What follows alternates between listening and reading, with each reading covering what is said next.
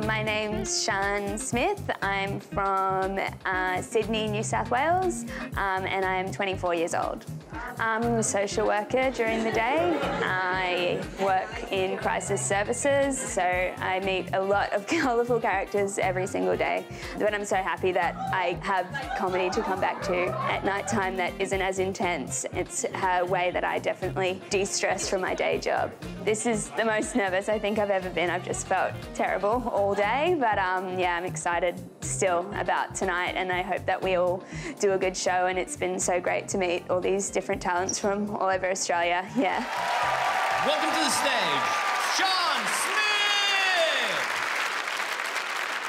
Hey, so I've noticed in our pokey rooms to like stop problem gamblers, they have think about your family and like think about your choices. And I just don't know if that's the best way to stop problem gamblers, like by reminding them of their family and their choices. Because I kind of feel like their family and their choices are the reason they're fucking there. Like, what are the odds of you winning the jackpot? Like, the same odds they have of having a healthy relationship with their dad. It's just... So I'm a social worker during the day. I've been doing the job for 3 years now, and I've realised that social worker is kind of just like a really nice term for like personal assistant for the poor. And people often ask me, they say, Sian, like, did you get into social work because you had a really hard life and you wanted to change the lives of people around you? But the truth is, I just always, like, really enjoyed being screamed in the face by people coming down off 3-day ice benders. And now I can do it every day. So, like, live your dream, you know? So I was reading an article the other day, and it was about how, like, porn has ruined our sexuality. And I, like, didn't really feel like it applied to me, but I read the article anyway. And then, like, halfway through the article, they just started to, like, dot point, like, all the problematic things in porn. And as I read through the dot points, I just felt myself get, like, more and more turned on. So she, like, proved her point, but I didn't finish the article. So I reckon, right, if you're of the opinion that girls in short skirts are asking for it, then you also have to believe that men in fedoras are asking for false rape allegations. Don't you reckon? Yeah, fuck 'em. I saw an ugly person being rude the other day. I don't know, I just thought they had a lot of gall.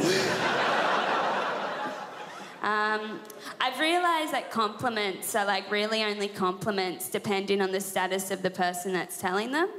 Like, my colleague said to me the other day, Sian, you're really funny. And I was like, yeah, and, like, what the fuck would you know, Brianna? You have literally not made me laugh once in my life. Do you reckon when Isaac Newton first discovered gravity, people weren't that impressed? Like, he was like, hey, guys, what goes up must come down.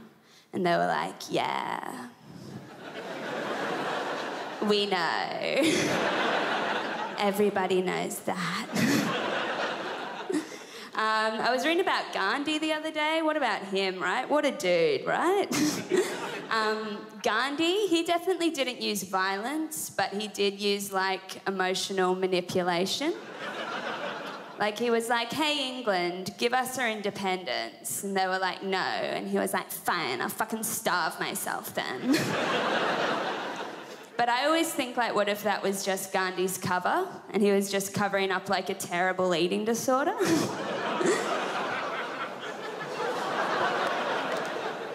Like, to the public, he was like, I'm doing it for you guys. But when he got home and was alone, he was like, Gandhi, you're a fat whore.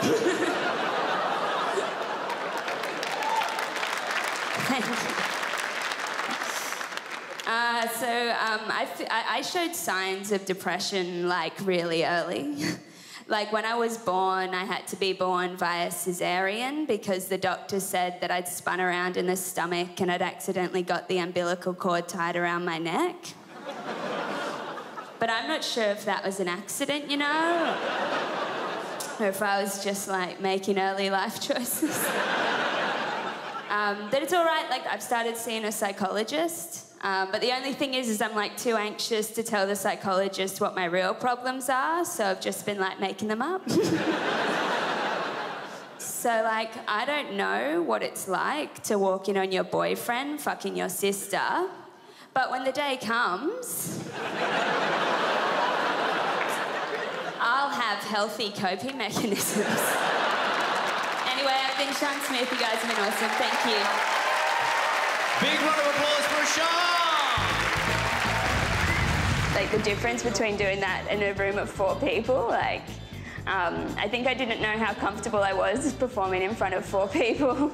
Like, yeah, when you get used to that sort of thing, this was just, like, really, I don't think I could have really prepared myself for it. But it was a good experience doing, you know, such a big crowd for the first time, so that's really good that I got that.